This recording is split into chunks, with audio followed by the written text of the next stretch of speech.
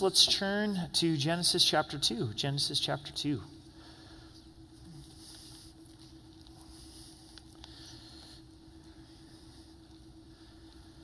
Let's pray together.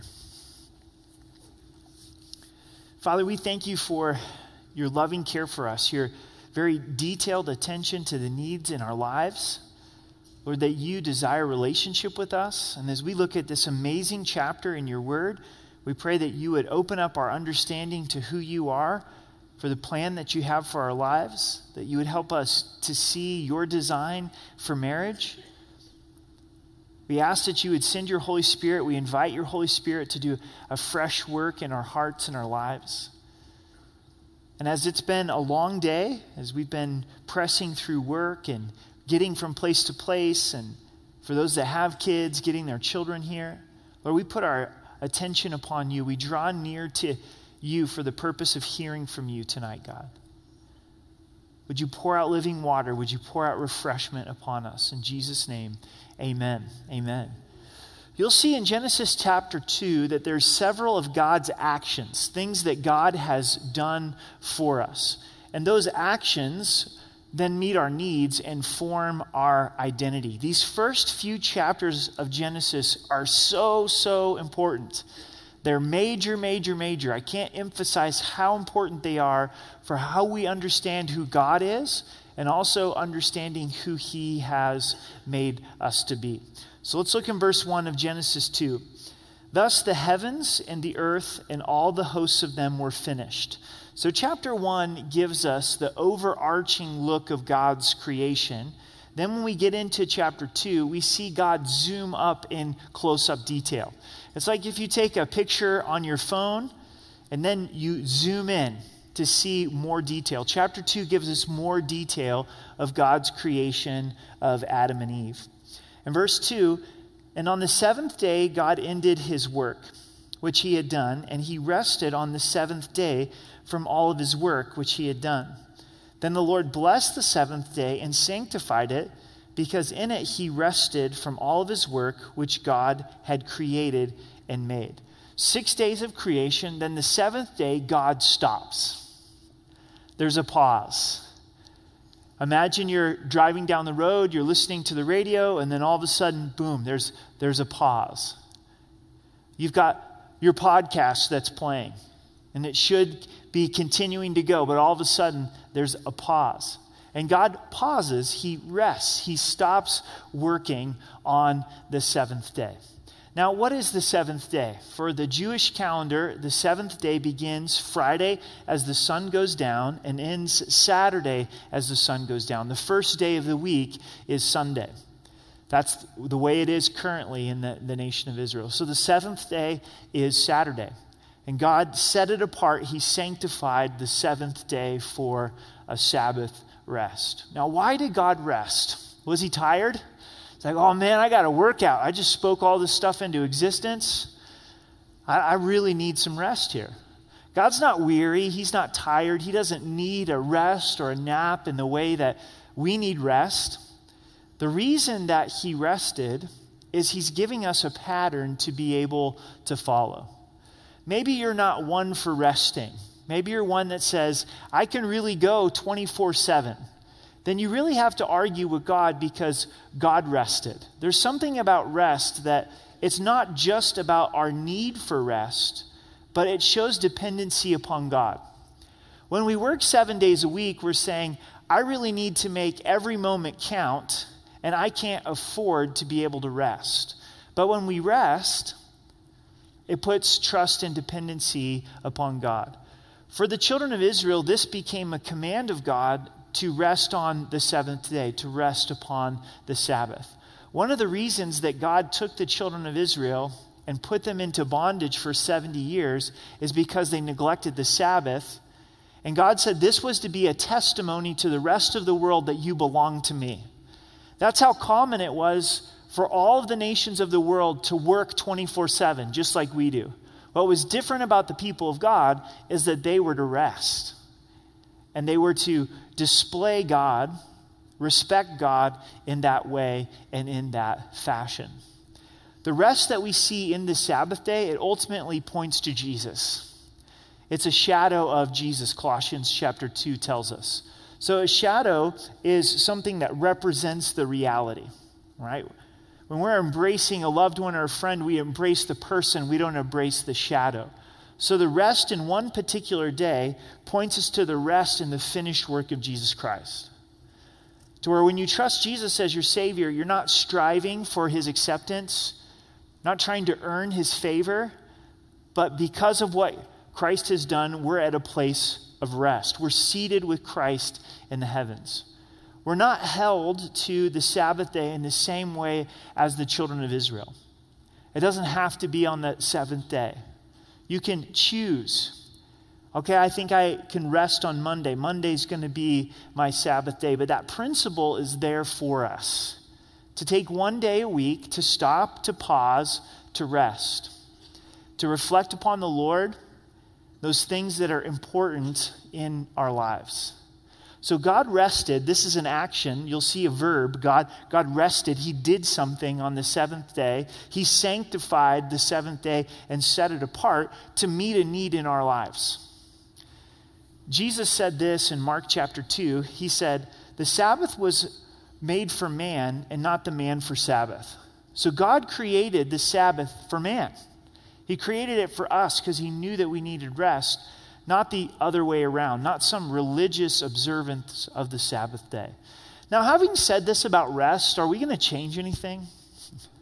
Are you going to do anything different? Am I going to do anything different? Are we going to be moved by God to say, I need to take time to rest. I need to take time to pause and enjoy the Lord. I don't have this mastered. I don't think that I ever will.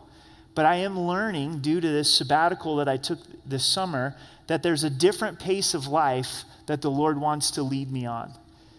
And I'm better with the Lord. I'm better with my family. I'm a better pastor. I'm better all around if I honor the Lord by choosing to be able to rest. That by being busy, that's not necessarily being effective. If we're going 24/7, ultimately, we're not going to be as effective as the Lord intended. Church, your body is going to get rest one way or the other. We can either choose to honor the Lord and do it on a pattern of once a week, or we can blow through this warning, blow through this instruction, put our foot to the accelerator all the time, and eventually you'll burn out. And your body's going to shut down. Your body's going to get sick. Your body's going to have a nervous breakdown. You're going to have a moral failure because you're so tired, right? Some of you guys are so tired just by this message, and we're only 5 minutes in. I don't even have your attention, right? You're somewhere else, right? Like, I needed some rest from this preacher guy, right? We're running ourselves ragged, and we wonder why. And to allow the Holy Spirit to bring us to this new pace of life to say, wow, God rested.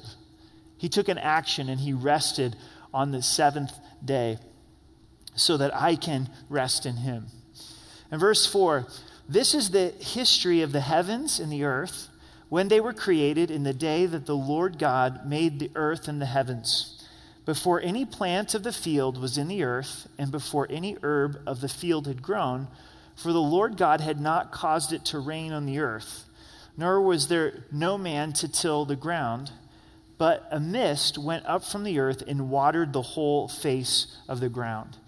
It seems to be prior to the flood that there was a different atmosphere, a different ozone layer, to where there wasn't the need for rain, but water just came up from the earth and watered all of the plants. And this was in place even before God created the plants and even before God created Adam to take care of the garden. We see at the end of verse 6, it says, a mist went up from the earth and watered the whole face of the earth. So first God rested, but now it says that God watered. And God is continuing to water our souls, isn't he, through his word, through the Holy Spirit. We see his loving care in these actions where God is taking care of creation through watering, and he takes care of our souls through watering us through his word. In verse 7, and the Lord God formed man out of the dust of the ground and breathed into his nostrils the breath of life, and man became a living being. So this is specific with Adam, and God creates Adam in a different way then he created everything else. He speaks everything else into existence, but here we see God formed man out of the dust of the earth and then breathes into him. So we have God rested, God watered, God formed, and God breathed. The ground is very ordinary, isn't it? When we think of the dirt, it's an amazing substance, but it's a very common substance. And yet when God places his hand upon it, he makes something that's very extraordinary. He creates man. He creates Adam in his own image. He breathes into Adam, and then Adam becomes a living being. God didn't breathe into the rest of creation in the same way. So God's actions show our need, our identity. Our identity as being made in God's image is that he formed us. He formed us uniquely, and he breathed in us. We bear the breath of God. Now, one of the things that's interesting when you look at God breathing is the Hebrew word ruah is translated into the English word spirit. So the Hebrew word is ruah, and it means breath, wind, spirit. When you use the Hebrew word, you could be thinking of the wind, you could be thinking of breath, or you could be thinking of the Spirit of God. So the idea of the Holy Spirit is breath. As God is breathing into Adam to give him being, it's also pointing to the Holy Spirit. When Jesus rose from the dead in John 20, he's with the disciples, and it says that he breathed on them and they received the Holy Spirit. Now, remember, Holy Spirit is very closely linked to breathe. So Jesus breathes on them, and they receive the Spirit of God, and they become the temples of the Holy Spirit. The Spirit of God lives in them in a new covenant relationship. So the whole point is, when God breathes, we have life. When God breathed into Adam, he had physical life, and that's to be cherished. And when God breathes, spiritually, there's new life. When the Holy Spirit moves in our lives, we're born again. When the Holy Spirit moves in our lives, we come to greater understanding of who Jesus is. God continues to move in our lives through the power of the Spirit. In verse 8, then God planted a garden eastward in Eden, and there he put the man whom he had formed. So now God plants. He planted. We see him doing things. After he forms and he breathes, he plants and gives this amazing garden for Adam and Eve to be able to dwell in. This shows the loving care of God. He wants them to have this wonderful place to be able to live, to raise a family, to have fellowship with God. We know the story, don't we? We know that also in this garden they sin. They choose to disobey God. And because of that, they have to get kicked out of the garden. God doesn't want them living eternally in this sinful state, eating from the tree of life. So this leads to another garden, the Garden of Gethsemane, where Jesus submitted himself to the plan of the Father. He said, not my will, but your will be done. Is under such agony that he sweats blood. And as Jesus surrendered in the Garden of the Gethsemane to go to the cross, our sin was paid for so that we could be welcomed into a later garden. Remember the end of Revelation 22, we see a garden with a river flowing through it and the tree of life, heaven, everlasting life. So God has always been depicting his plan of fellowship with us in this garden that he planted. Imagine how wonderful the Garden of Eden was. The fellowship that they had with God that was not impaired by sin. And we look forward to the Garden of Heaven when we'll be eating of the tree of life in glorified fellowship with God. In verse 9, and out of the ground the Lord God made every tree grow that is pleasant to the sight and good for food. The tree of life was also in the midst of the garden, and the tree of the knowledge of good and evil. So God's causing these trees to grow, and there's pleasant food. It's good to look at. It's pleasant to eat. It tastes good. The tree of life, which is eternal life, is in the midst of the garden, and the tree of the knowledge of good and evil. And we'll talk about the tree of the knowledge of good and evil more in just a minute. In verse 10, now a river went out of Eden to water the garden. So God put in built-in irrigation. And from there it parted and became 4 river heads. So one river in Eden that then spread out to these 4 different rivers. The name of the first is Pishon. It is the one which skirts the whole land of Havilah, where there is gold. And the gold of that land is good. Bdellium and the oxen stone are there. This is possibly eastern Arabia, but we don't know for sure. But we'd sure like to know where this river is. There's a lot of gold here. The gold rush is taking place. In verse 13, the name of the second river is Gihon. It is the one which goes towards the whole land of Cush. Cush is thought to be near the Mesopotamian region. The name of the third river is Hidelka. It is the one which goes towards the east of Assyria. The Hebrew word for Tigris. Hidelka is the Hebrew word for Tigris. And the fourth river is the Euphrates. And there's many ancient cities located on the Euphrates. So out of the Garden of Eden comes these 4 rivers. Then the Lord God took the man and put him in the Garden of Eden to tend and to keep it. Another action of God. God plants this garden, and then he says, okay, Adam, I want you in the garden, and your job is to tend it and to keep it.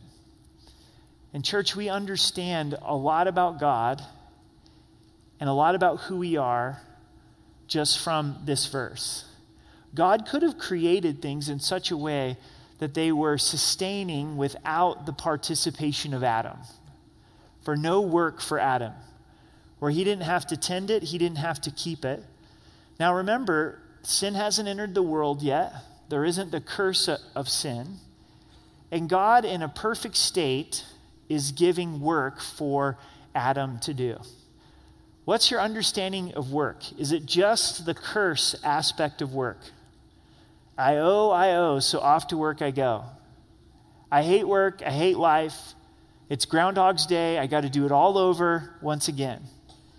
Even though we're experiencing the fallen aspect of work, there is a redeemed, glorified aspect of work. God in and of himself works. And so creating us in his image, he gives us the opportunity to work as well. Work will not be absent in eternity. In heaven, we're going to be ruling and reigning with Christ. He's going to have things for us to do. Now let's get a little bit more specific about this. This is directed towards who? It's directed towards Adam. Eve is not on the scene yet. She's going to be created in just a moment. So we get a little bit of an idea of what God's plan is for biblical manhood. That God is calling men to be worker providers. Now, this isn't saying that women don't work because, man, that would be blasphemous. You ladies work so hard. But the responsibility of the worker, provider, protector is given to Adam. And men, this is, I think, important for us to know. And you see this that's played out through all of Scripture. If you're married and you have kids, that God puts the burden upon us, and it's really a blessing to make sure that our wives and kids are cared for. To work hard on their behalf. In 1 Timothy 5, verse 8, it says, "But if anyone doesn't provide for his own, and especially for those of his household, he has denied the faith and is worse than an unbeliever." So God's very strong in how he feels towards this. Now let me clarify, if you're not able to work, you say, man, I would love to be able to work, but for this reason and that reason, I'm not able to. I don't have the physical health to be able to work. That's one thing. Don't feel condemnation inside of that. But if God has given us men an able body, and there's a need inside of our family, and we have the opportunity, someone's willing to hire us, then it's our responsibility to go to work. And obviously, if you're married, your wife comes alongside of you in this, and it's a team effort. But at the end of the month, it's not the wife's responsibility to figure out how the bills are going to get paid. Ultimately, that falls upon us as being that worker, that provider, that protector. and to be able to look to the Lord and say, okay, God, this is how you've engineered biblical manhood to look. Now, inside of manhood, you've got a variety of spectrums. And manhood's not necessarily like swinging an axe and shooting stuff. Now, guys, if you like swinging axes and shooting stuff, I get you, right? But you can be a strong biblical man and not necessarily enjoy shooting stuff. Shooting stuff doesn't define biblical manhood as much as we would like it to. It's like, well, God, I can shoot. It's like, yeah. It's like, well, good for you, buddy. How you doing at taking care of your family, right? How you doing at being a worker provider? So in this spectrum of manhood, look at the roles, look at the responsibilities. And what I would want us to be is open-minded to what the scriptures say about how God has designed us in these roles that he's given us inside of the family. Now, would we say marriage and the family are broken in our culture? Would we say our culture has it right when it comes to marriage and family? No. If we want God's best and his blessing inside of our marriages and family, to go back to his word and to look at this and say, is there a reason God gave this to Adam before Eve was created? And if so, is there some responsibility that's consistent through Scripture where God desires for men to be workers and providers for their family? Men, I want to commend you. I think that we have some amazing godly men inside of our church where you're working hard in behalf of your families, and the world would want to beat you up, and society would want to beat you up, but God sees your labor of love, that you're being faithful to the Lord and working hard to provide for your families. There's a lot of things that are being written now about a radical Christian life, and I like those things that are being written, but a radical Christian life does involve providing for your family. That's radical. Working hard to make sure that your family is provided for, that is honoring to the Lord in a radical way. Verse 16, and the Lord commanded the man, saying, of every tree of the garden you may freely eat, but of the tree of the knowledge of good and evil you may not eat. For in the day you eat of it, you shall surely die, because sin will enter in, and sin brings death. So God's done all these things. Plants the garden, waters the garden, forms Adam, breathes into him, rests, all these actions, and now God commands. He gives his first command. Stronger than an instruction, it's no, you need to obey this, you need to follow it. And notice in the command, you have an all-you-can-eat fruit buffet in verse 16. Of every tree of the garden you may freely eat. Just go for it. There's no limitations here. When we think of God's command, we oftentimes only think of what they can't do. You can't eat of the tree of the knowledge of good and evil. But how about the tree of life? Go for it, right? How about all these other trees that are amazing? And when we oftentimes think of God's commands to us, we can think they're limiting. But we need to focus on all the freedom that it brings in our lives. This really stood out to me this afternoon. Who's this command directed to? It's directed to Adam. Eve is not even created yet. But God looks at Adam and says, Adam, I've commanded you that you should do this, that you shouldn't eat of the tree of the knowledge of good and evil. So just like God's created Adam to be a worker provider, he's also created him to be a spiritual leader. God's handed that over to him and saying, look, I want you to care for your future family spiritually. Who's going to carry this command to Eve and share God's heart with Eve? It's going to be Adam. Now, for many of us guys, we hear this and we go, I'm down with the worker-provider thing, but the spiritual leader thing, that really freaks me out. Like, what does that even mean, that I've got to be a spiritual leader? One, I think we lead from a place of humility. We don't lead from a place of, I've got it all figured out, or I've arrived. If we're waiting for that to happen, we'll never lead in our homes. Amen? Right? So it comes from this understanding of the gospel. It comes from this understanding of grace. And to pursue a relationship with God and foster that and encourage that in our homes. That it's not just our wives saying, hey, we need to get to church. That it comes from us going, hey, babe, let's get to church. It's so good for us to be in God's house. It's so good for us to be in fellowship.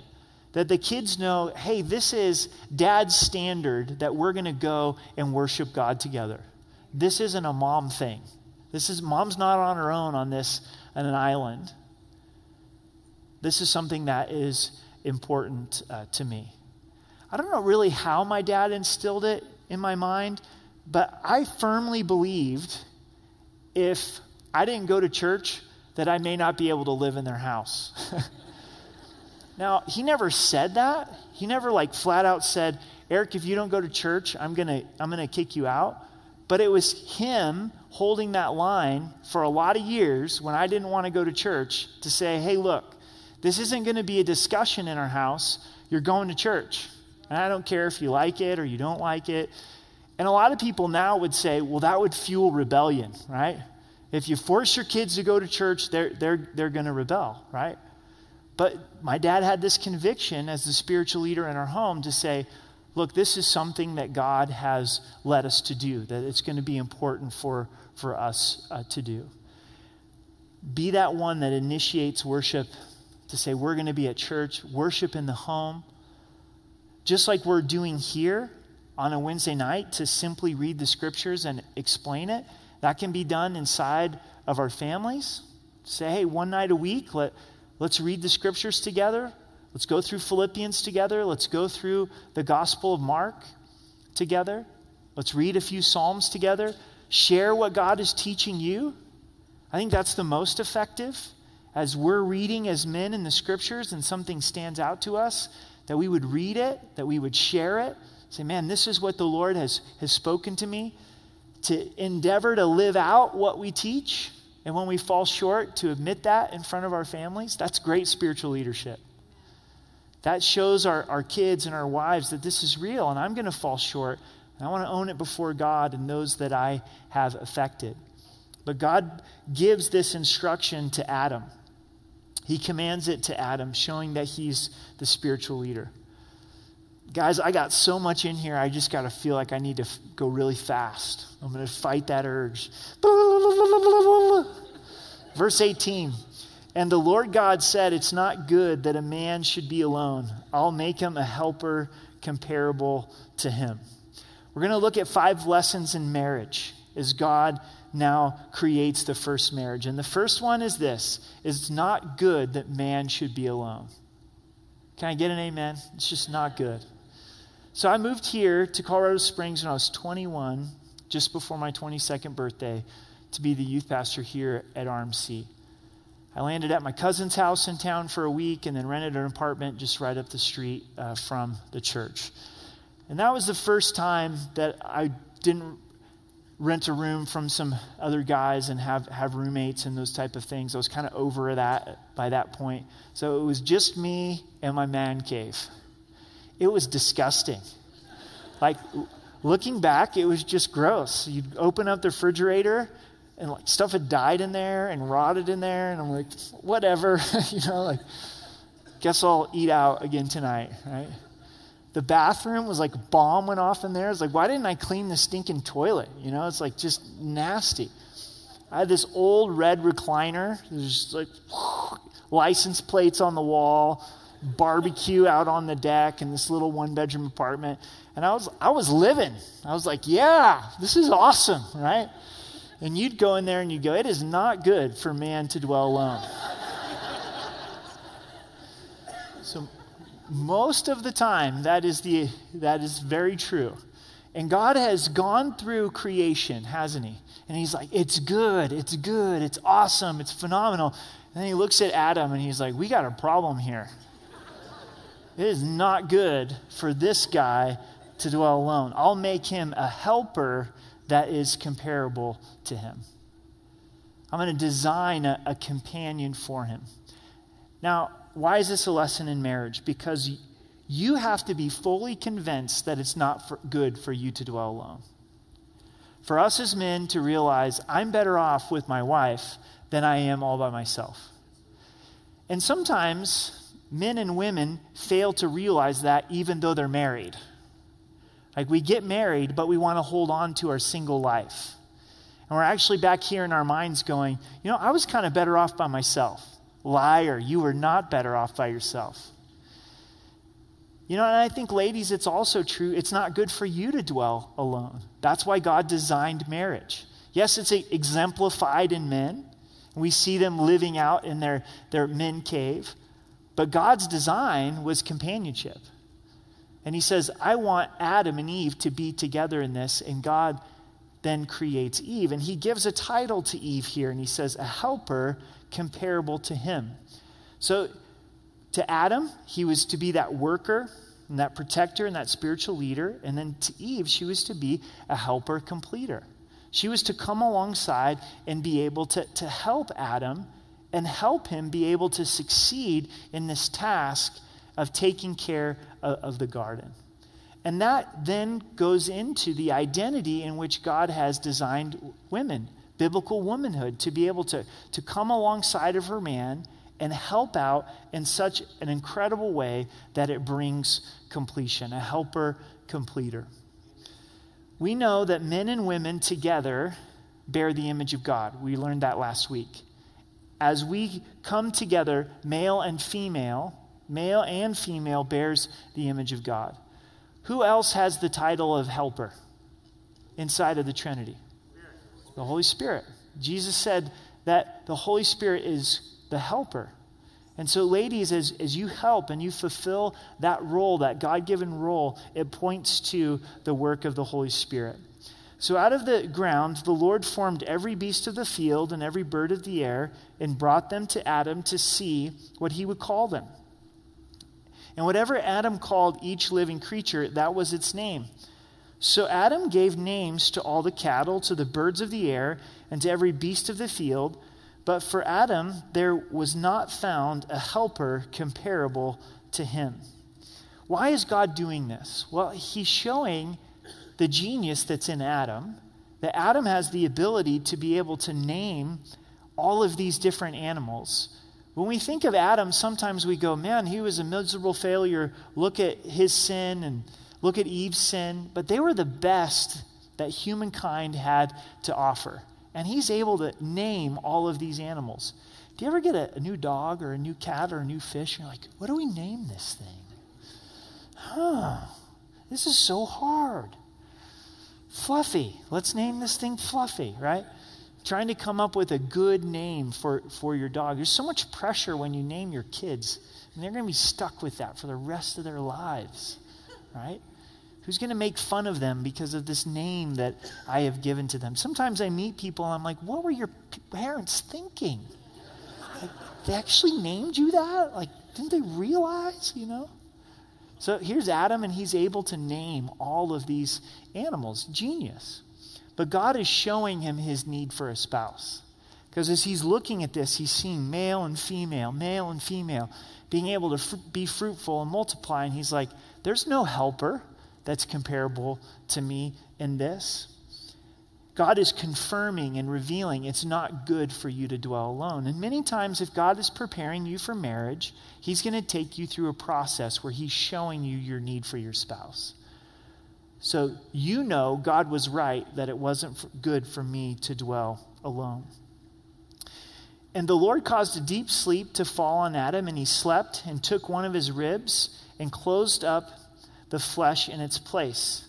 Then the rib which the Lord God had taken from man, he made into woman, and he brought her to the man. So the second lesson that we see in marriage is that we do have God-given roles inside of marriage. God takes Adam's rib, and from that rib, he's then able to create Eve. Adam's in this deep sleep. When he wakes up, this wonderful surprise of woman, of Eve, being presented to him. Now, we have to stop and look at God's narrative and go, God, why did you do it this way? You could have created Adam and Eve at the exact same time, in the exact same way. But Adam was created first, then Eve was created, and in two different ways. God breathed into Adam, but then created Eve out of Adam's rib. And this is where we look at Ephesians 5 and 1 Timothy 2. You can just write down those two sections of Scripture. Ephesians 5 and 1 Timothy 2, where God gives roles inside of marriage. And to the husband, the role is to love their wife as Christ loves the church. That's the way that God is calling us to love and serve our spouses. And then wives, you're to submit to your husbands even as Christ submits, even as the church submits to Christ. And the analogy is that Christ is the head of the church and the husband is the head over you. He's the spiritual authority. And so from the very beginning, going back to creation, God set it up this way. He designed it this way, and he's showing us that in the way that he created Adam and Eve. And then in 1 Timothy 2, going into 1 Timothy 3, God lays out how he wants his church to be conducted. And he calls men to be pastors and elders. And it's very specific when you're reading the text that he's calling men to take that role of the spiritual authority inside of the church. And the reason why in 1 Timothy 2 is it says that Adam was created before Eve. It goes all the way back to creation, that when God designed things, he designed men and women, and he designed marriage and leadership inside of the church with roles and responsibilities. Now, why do I take so much time to explain this? Because if we're going through marriage and we're going through church life and we don't understand the roles that God has put together, we're fighting against God's design. This is the way God made it. God really does want husbands to lead in a Christ-centered servant type of way, laying down their life for their bride. God wants men to be pastors and elders and lead spiritually inside of the church. Wants women to submit to their husbands, be that helper, completer to their husbands. And in that, there's this beautiful design in which God is glorified. But if we don't understand the roles that he's given, then we're fighting against it. So if you are married, to stop and consider and go, have I accepted the role that God has given? Men, have I accepted that God is calling me to be the leader in my marriage and in my family? Ladies, to go, have I allowed my husband to be able to be the leader inside of the marriage? It's like my big fat Greek wedding. Remember the discussion that's happening with the older couple and their daughter, and the wife says, yeah, sure, dad's the head, but I'm the neck and I can turn him wherever I want, right? And a lot of times that's kind of our understanding of this whole thing. Like, oh yeah, I'm the leader, but basically I just do whatever my wife wants, And the wife's like, yeah, he's the leader, but pretty much he does whatever I want. So how does this really work out practically? Is you want to be seeking decisions together through God's word. This isn't some heavy-handed type of leadership. This isn't some type of leadership where the wife doesn't have any input. If that's your interpretation of this, men, you're stupid, right? If you don't value your wife's input, like, why in the heck did you marry her? Like, I don't understand. So it's coming to this place of saying, what does God's word say? What's the right decision for us to be able to make? Let's get some godly counsel from other people that we respect, and you put all that thing into the washing machine, you put it in the mix, and oftentimes you come out with a decision that you're in agreement with. You're like, oh yes, this is God's decision for us. But those few times that maybe you can't come to an agreement after going through that process, how do you move forward? Men, you lead. You say, I've got to make a decision here. And this is what I really feel best according to the scriptures and everything that we've gone through. And then wives, you say, I'm going to let you make the decision, and I trust you. I love it, but I hate it when my wife does that to me, and she's so good at it. Amber's so good at it. She goes, you decide. And I'm like, no, I don't want to decide, right? That means I'm really going to have to be a leader. That means I'm really going to have to sort this whole thing out and make a decision. All that to be said, God has given us roles inside of marriage. Verse 22, then the rib which the Lord had taken from him, he made into woman, and he brought her to the man. Another action of God. And I can just picture a loving father going, all right, I'm going to blow your minds right now. Adam, I'm just going to blow your mind. Eve, I'm going to blow your mind. I'm going to give the institution of marriage. And Adam said, this is now bone of my bones and flesh of my flesh. She shall be called woman because she was taken out of man. Adam's completely blown away. I mean, the scriptures here almost don't do this justice. You have to picture the kind of excitement with Adam. And he's like, God, you rock. This is amazing, your provision that you have provided Eve for me. Bone of my bone, flesh of my flesh. She's called woman because she's taken out of man. You have man, ish in the Hebrew, and then woman, isha, out of man. She was literally created out of man. Verse 24, therefore a man shall leave his father and mother and be joined to his wife, and the two shall become one flesh. The third lesson in marriage is leave and cleave. Married folks, preparing to be married, hoping to be married at some point in your life, if you get married or you are married, the greatest human relationship is your spouse. Leave and cleave. You have to leave and able to cleave. Adam and Eve had no in-laws.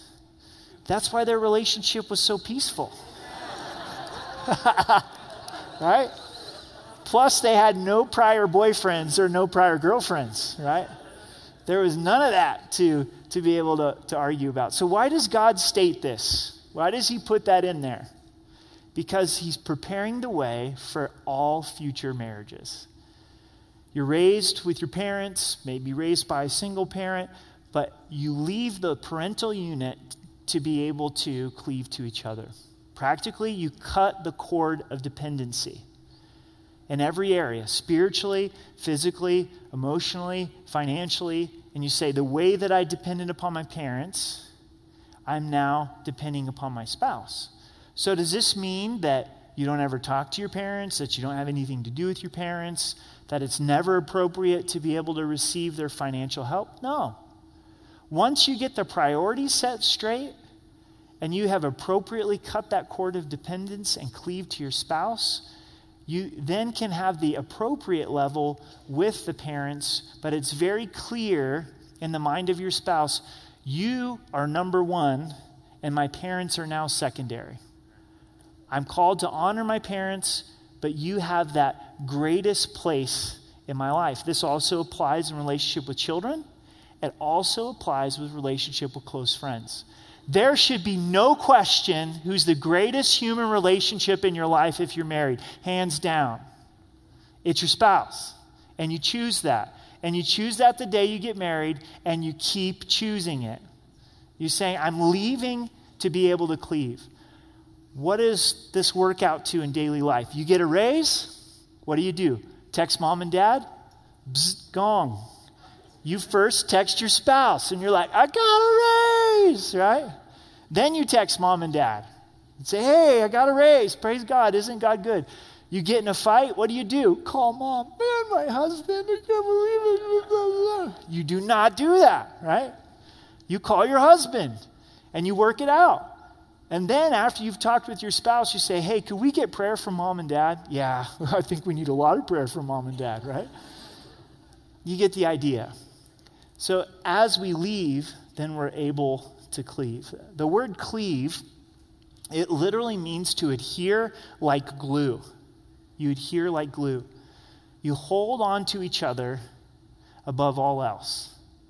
To say we are now husband and wife, and we are committed to each other, we're cleaving to one another. And as we cleave to one another, they shall become one flesh. And this is the fourth lesson about marriage, is we're one flesh. We're one flesh. This is the mystery of marriage, that you have two people that are very much individuals. They get married, and in God's sight, they're one. And this is why it's the greatest human relationship. And Ephesians 5 tells us that this union between a husband and a wife, it speaks of the greater union between Christ and the church. The oneness that we have with our spouse is a small taste of the oneness that we have with Christ. We even have a greater oneness with Christ than we do with our spouse. And that's amazing. And that's mind-blowing that the Christian marriage could point to Christ and the church. But how does this help out in marriage? Because if you understand that you're one flesh, it affects the way that you live. Instead of just making decisions for me, I have to stop and consider, okay, this is Amber and I together. How does this affect us? See the difference? So even the simplest things of, hey, I'd like to go work out at the gym. Well, how does that affect your spouse? What are their expectations for the evening? It may be good to check in with them and say, hey, how do you feel about if I go to the gym tonight and work out? Never works out too well if hey babe, guess what? Going to the gym, be home at 10, love you, bye, right? What does that communicate? It doesn't communicate one flesh. Financially, how do you live in that unity of one flesh? Hey babe, I was checking out Craigslist. Great deal on some truck parts. So just bought them. They're in the garage and you're going to love them, right? That's not a one flesh decision. Especially if it wasn't in the budget, right? A one flesh decision is to be able to say, hey, can we afford this? Is this the right time? Does it fit into the family schedule? Because I know as soon as I want to buy them, I'm going to want to put them on the truck, right? And to be able to really stop and consider, you might go, it's only $20. Don't I have freedom to just be able to go blow $20? Maybe not. If your budget's that tight and it's going to put stress on the family, you got to be talking together because it's a one flesh experience. That unity is so important to start thinking in one flesh instead of thinking in individuals. I think this is really hard for us because we really value individualism in our culture.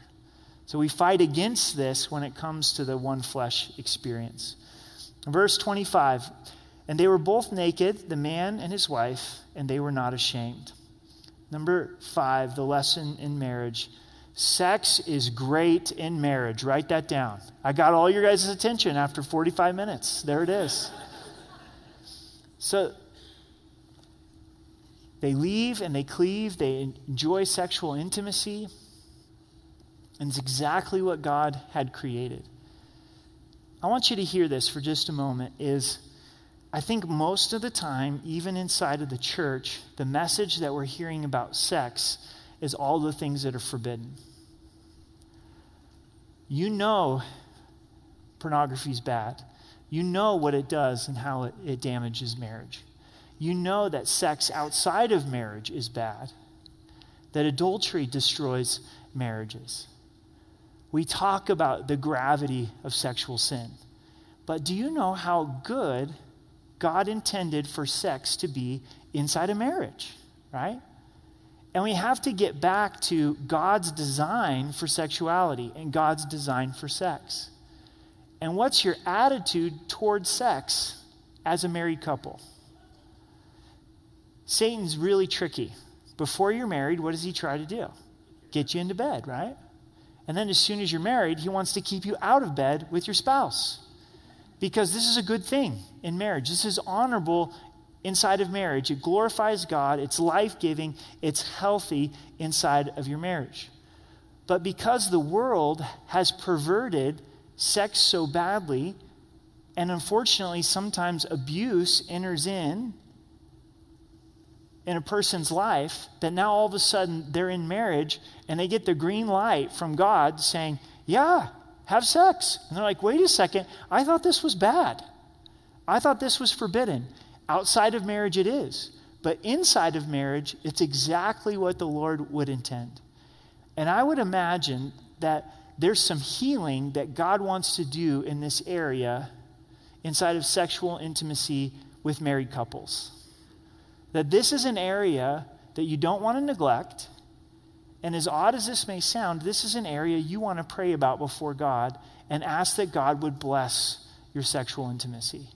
That God would help you to see it the way he intended it.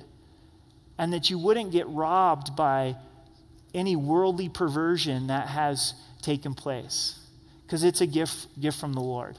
And we see Adam and Eve enjoying that gift from the Lord. As we share about the message of sex, we want to share God's good plan with people. When we share with our kids and our teens, the only thing that they hear about sex is bad. Well, no, it's not. Inside a marriage, it's wonderful. Inside a marriage, it was exactly God's plan, and it's honorable. And to start thinking about sexual sin of what it does to God's design. This is God's design. It's wonderful. It's honorable. It's good inside of marriage.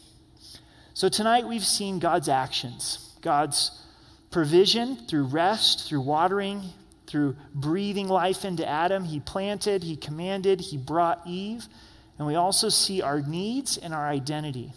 Our need for rest being formed by God, this genuine choice to be able to serve God, the tree of the knowledge of good and evil, where we have the opportunity to choose to love God or disobey God, the gift of marriage, biblical manhood and womanhood. But you know what, guys? As I was thinking about this message and praying about it tonight, knowing the information is not enough. I couldn't help but just observe tonight as families came in, got their kids checked into children's ministry, and tried to make their way into sanctuary. And it's hard. There's a part of Wednesday nights, it's like, what are we all doing here? We're half crazy, right?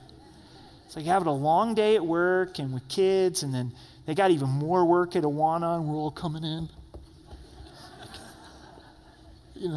The coffee, we're just drinking the coffee, and we're like, oh man, this is so hard, right?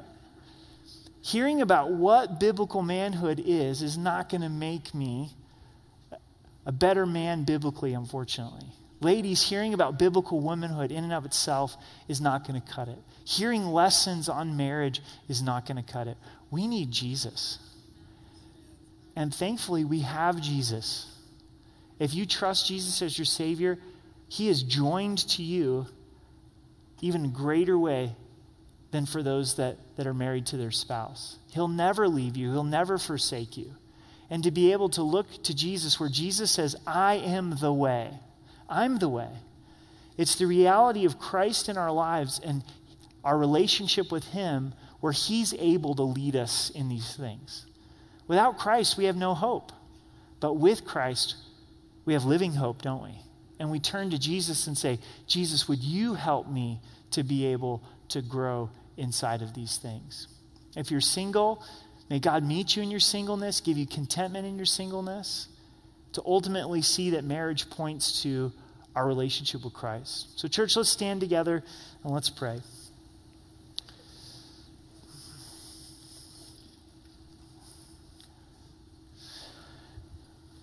Jesus, we do express our great need for you. And as we read about your design, we see that it's beautiful. We see that it's wonderful. We thank you for the gift of marriage. But yet we fall short. We fall short in these roles that you have given to us. So Lord, even as we take communion, would you remind us of your great love for us? Jesus, your sacrifice for us. And Jesus, you're the way. Would you help us to be able to live these things out? Would you bring life into marriage where there's death? Lord, would you bring healing where there's been damage due to sexual sin? God, in areas that we think are beyond your redemption, would you bring tremendous work of redemption? So God, we look to you. We pray that you would bless this time of communion. In Jesus' name, amen.